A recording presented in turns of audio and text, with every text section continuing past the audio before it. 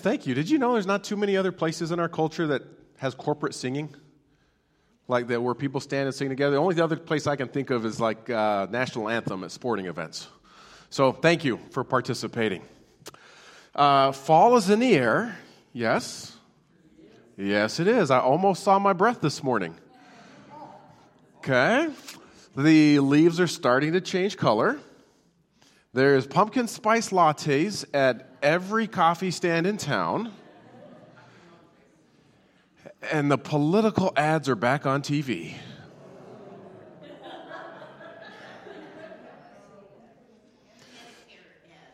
And the Medicare ads. Okay.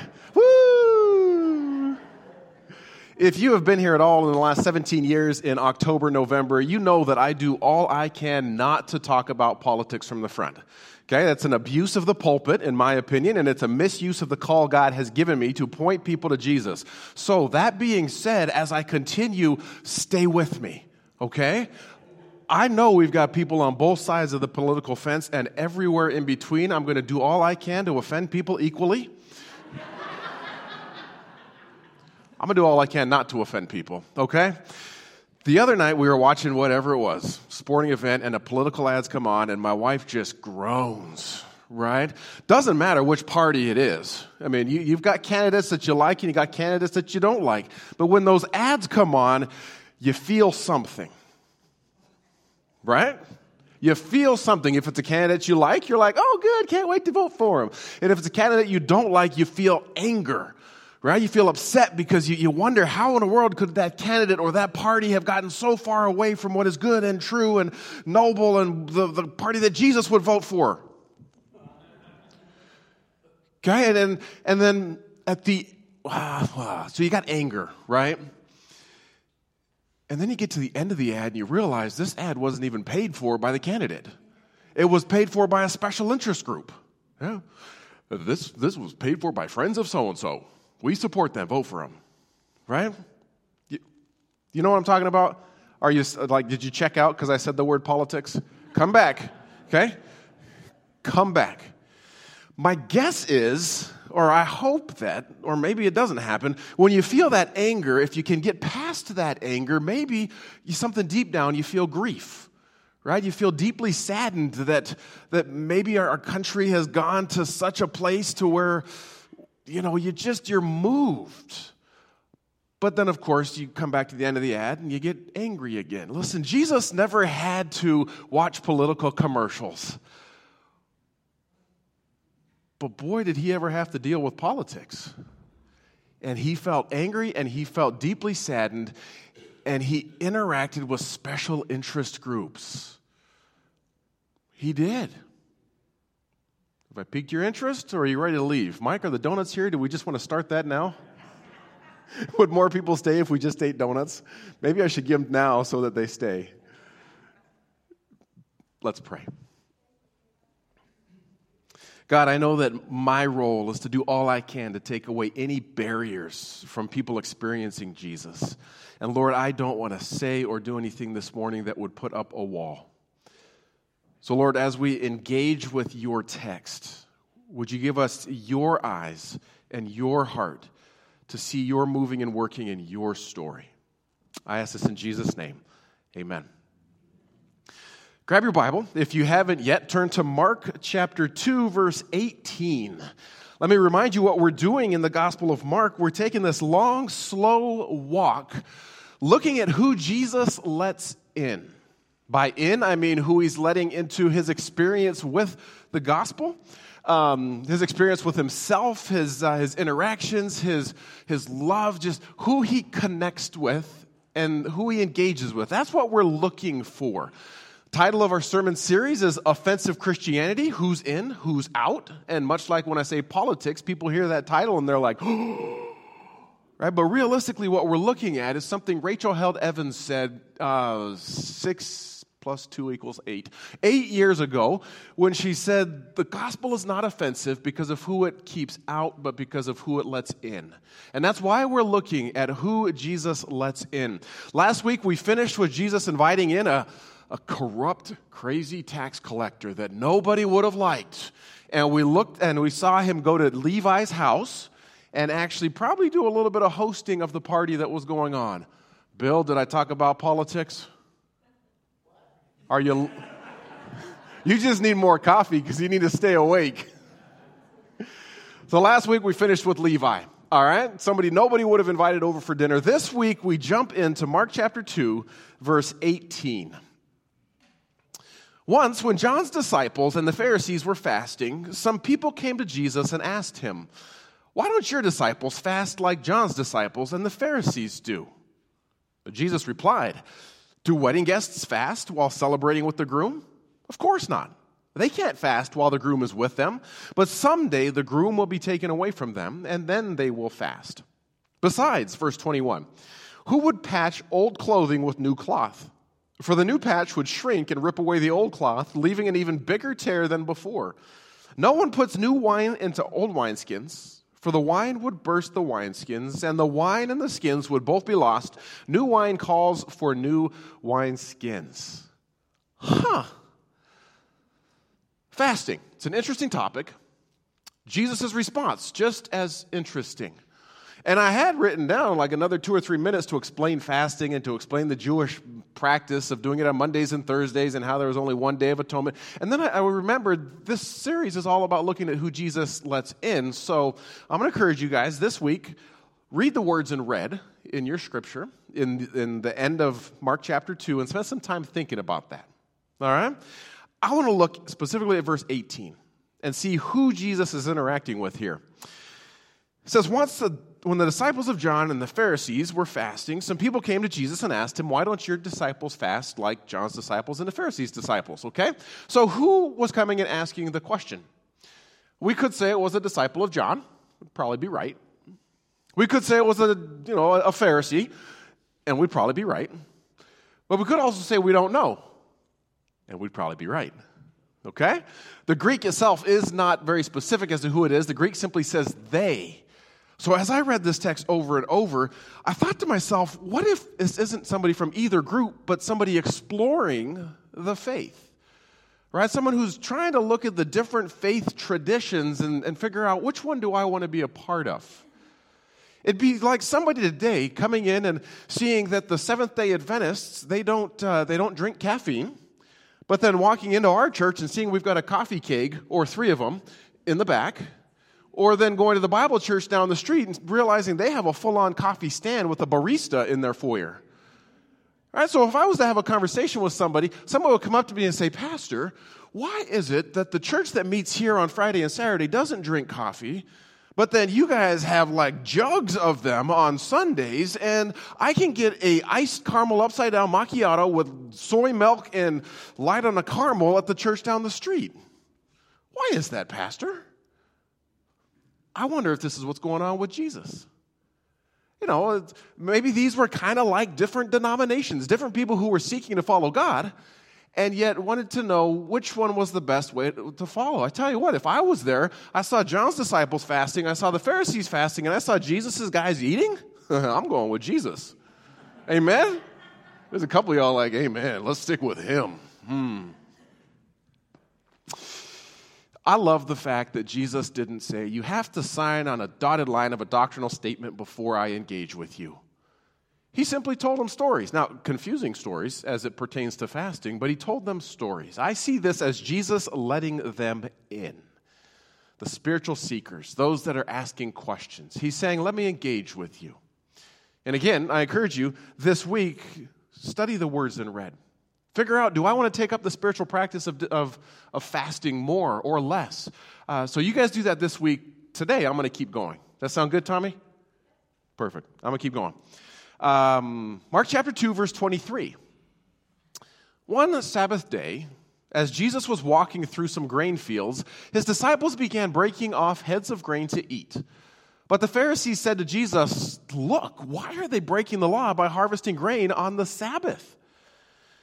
And Jesus said to them, "Haven't you ever read in the Scriptures what David did when he and his companions were hungry?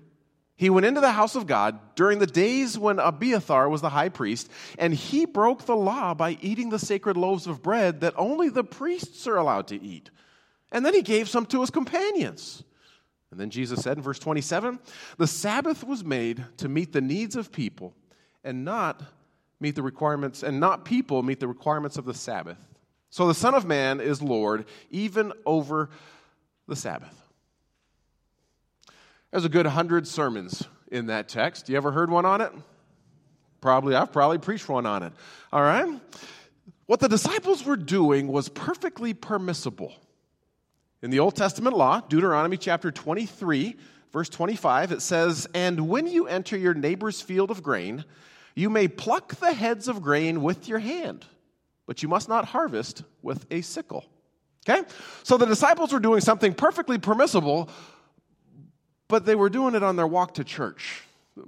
Mark 3, verse 1 says they were on their way to the synagogue, which took the perfectly permissible to impermissible. Tracking with me?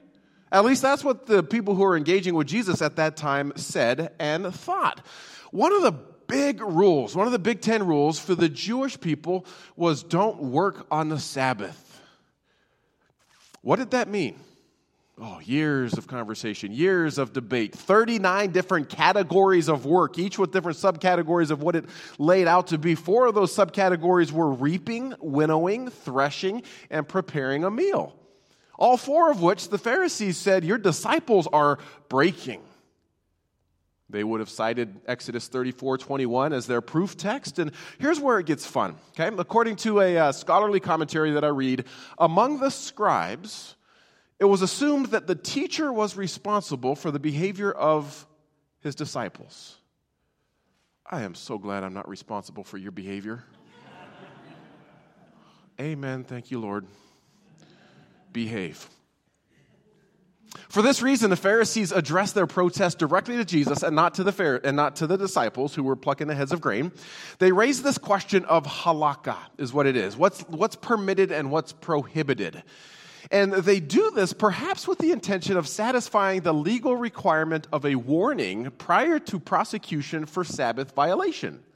Well, isn't that nice? They're giving Jesus a warning before they take him to Sunday school court. That's so kind of them. Well, in the method of halakha, Jesus would have been required to state his case and then cite a biblical text to prove his case, which he does. Right? Verse 25, haven't you ever read in the scriptures what David did and what his companions did when they were hungry? Jesus says, haven't you ever read and haven't you ever heard? Now, these guys were smart that were interacting with Jesus in the fields on the way to church. We're going to talk about them in a second. They were smart. They might have picked up what Jesus was throwing down. Okay? By citing this story, if you don't know the story, brief history. David, the guy who became king of Israel, had been anointed king by Samuel already, but he hadn't risen to the throne yet because King Saul was still alive, and King Saul was chasing him, trying to kill him, and that's why David was tired and hungry and running, and he had to go into the temple or the synagogue, wherever it was, where the high priest was, and take the bread, because David was on the run. He had yet to ascend to his throne. By citing this passage, Jesus did not say David was not wrong. He said David broke the law.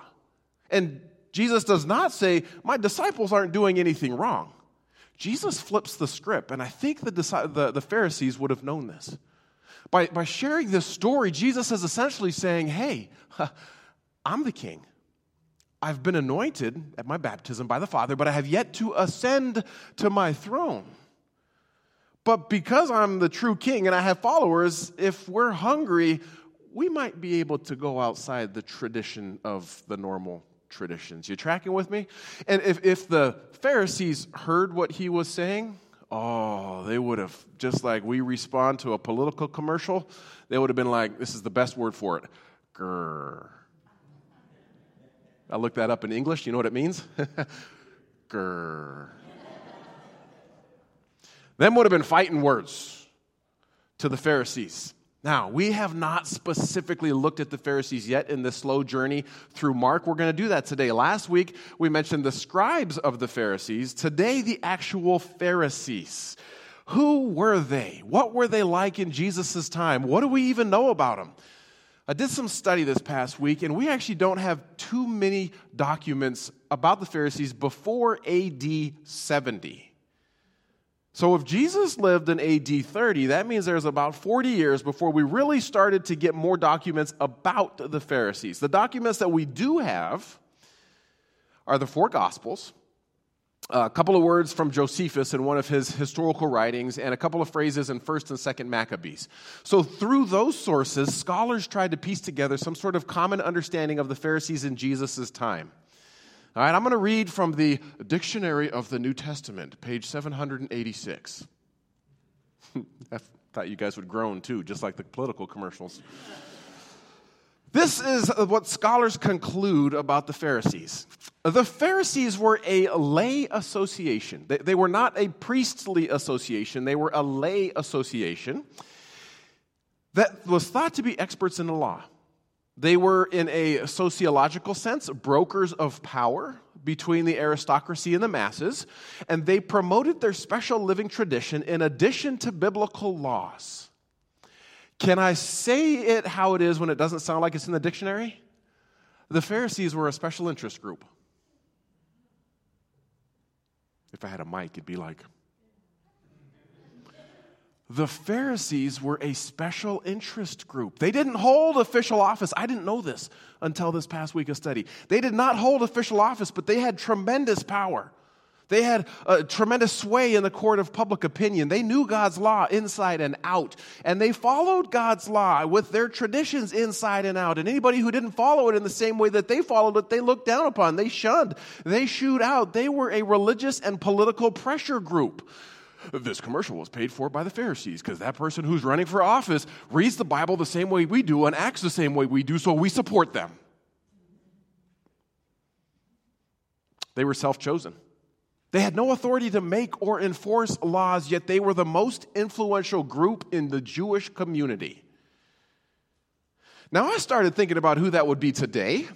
And I started thinking of special interest groups, and again, who I could offend on each side of the fence. I'm not going to tell you which group it is, but there was a couple groups in their definition, their explanation of who they were, that said they seek to influence politics, faith, and public policy through the lens of their interpretations of Scripture. Wow. I'd always thought the Pharisees held official office or some sort of specific role in the church, but they didn't. And listen, some of these Pharisees were devout, holy men. They were seeking to follow God with all their heart. Don't think I'm throwing them under any buses, okay? These are guys that, Kyle, where are you at? He's not in here? He's got 4 daughters. These are guys that I will say, Kyle, let your daughters marry them, because they were truly seeking to follow God and His ways. That was probably the majority of them. But there were a few, as there are in any group, that, well, were not so good.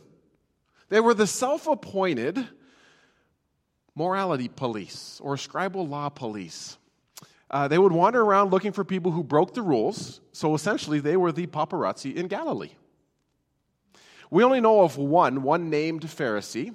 That was a guy named Paul, who actually happened to write about half of our New Testament.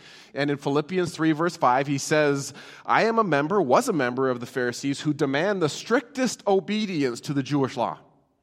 And then 3 verses later, he said that zealousness was dung. But that's for a different sermon and a different day. You get in the picture of who the Pharisees were? Again, I'm not trying to paint them in a bad light, but they were extremely devout. They were zealous. They were deeply conservative Jewish law followers, wanting to hold everybody to account for their actions, especially if their actions differed from what the Pharisees' actions did. So you get this Jesus character who comes along, and he seems to be thumbing his noses at the Pharisees' traditions. He seems to be gathering an influence of more and more people, which means the Pharisees have less and less influence with those people. And the Pharisees don't really like it. So on the way to church, they engage with him about plucking the heads of grain on the wheat. We got the picture of who the Pharisees are? Okay, again, they were devout. And they're in our next story too, Mark chapter 3, verses 1 to 6. Jesus went into the synagogue again and noticed a man with a deformed hand.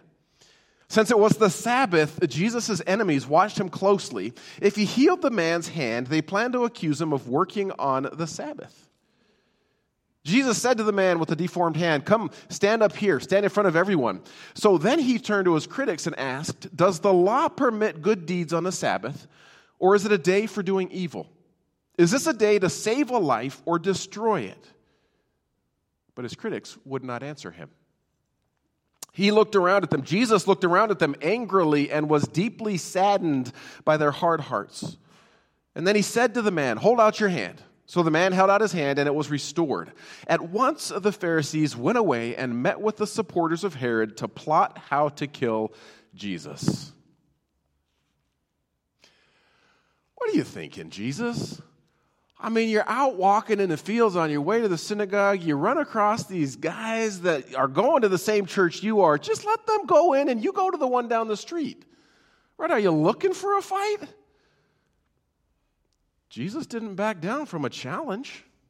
I mean, if we're watching this scene play out on the big screen, you sense the tension immediately, right? Jesus walks in.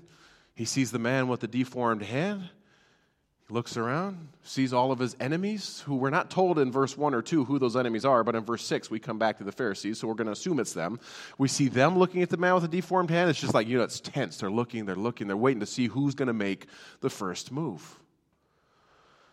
And what happens? Jesus calls the man up. "Hey, come here, stand here." And then he turns and talks to everybody else.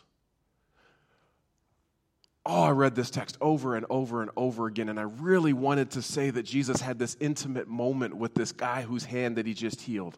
I really wanted it to say that Jesus reached out and he touched him, and it came back. The more times I read this, the more I thought Jesus is using this guy as a pawn in this debate with the Pharisees. Now, I'm not trying to paint Jesus in a bad light, because that would be really bad. Okay? I know better than that. But that's what it seemed like.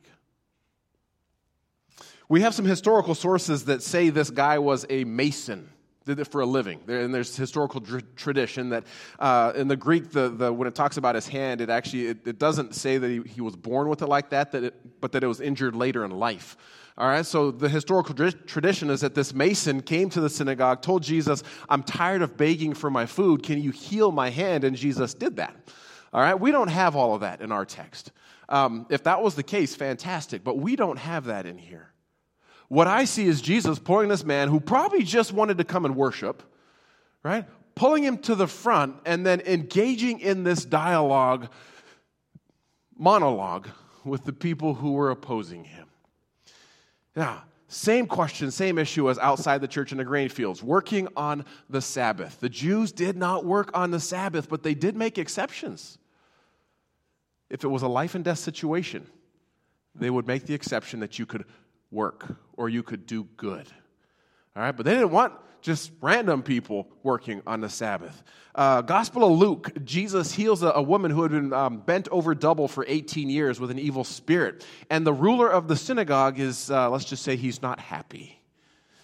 Luke chapter 13, verse 14, "But the leader in charge of the synagogue was indignant." It's a strong word. Was indignant that Jesus had healed her on the Sabbath. "There are 6 days a week for working," he said to the crowd. "Come on those days to be healed, not the Sabbath. Come on Monday. Come on Tuesday. Don't come today." This woman had been crippled for 18 years. This was not a life or death situation. She could have come back the next day.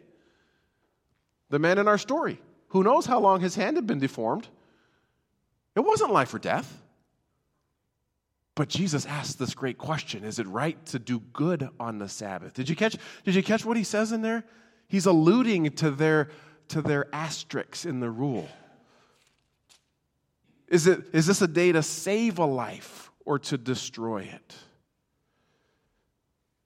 Jesus is playing their game.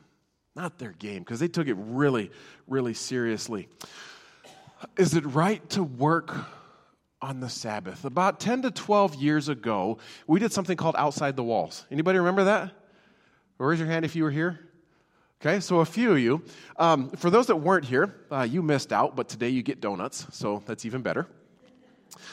We partnered with a couple other churches to, on a Sunday morning, go out into the community and do some service projects. Now, we as a church had a baptism service right before going out. It was probably my favorite Sunday in the last 17 years. And then we went out and we helped a couple who couldn't do their yard work because they were struggling with their health. And we did a summer's worth of yard work in one morning for them.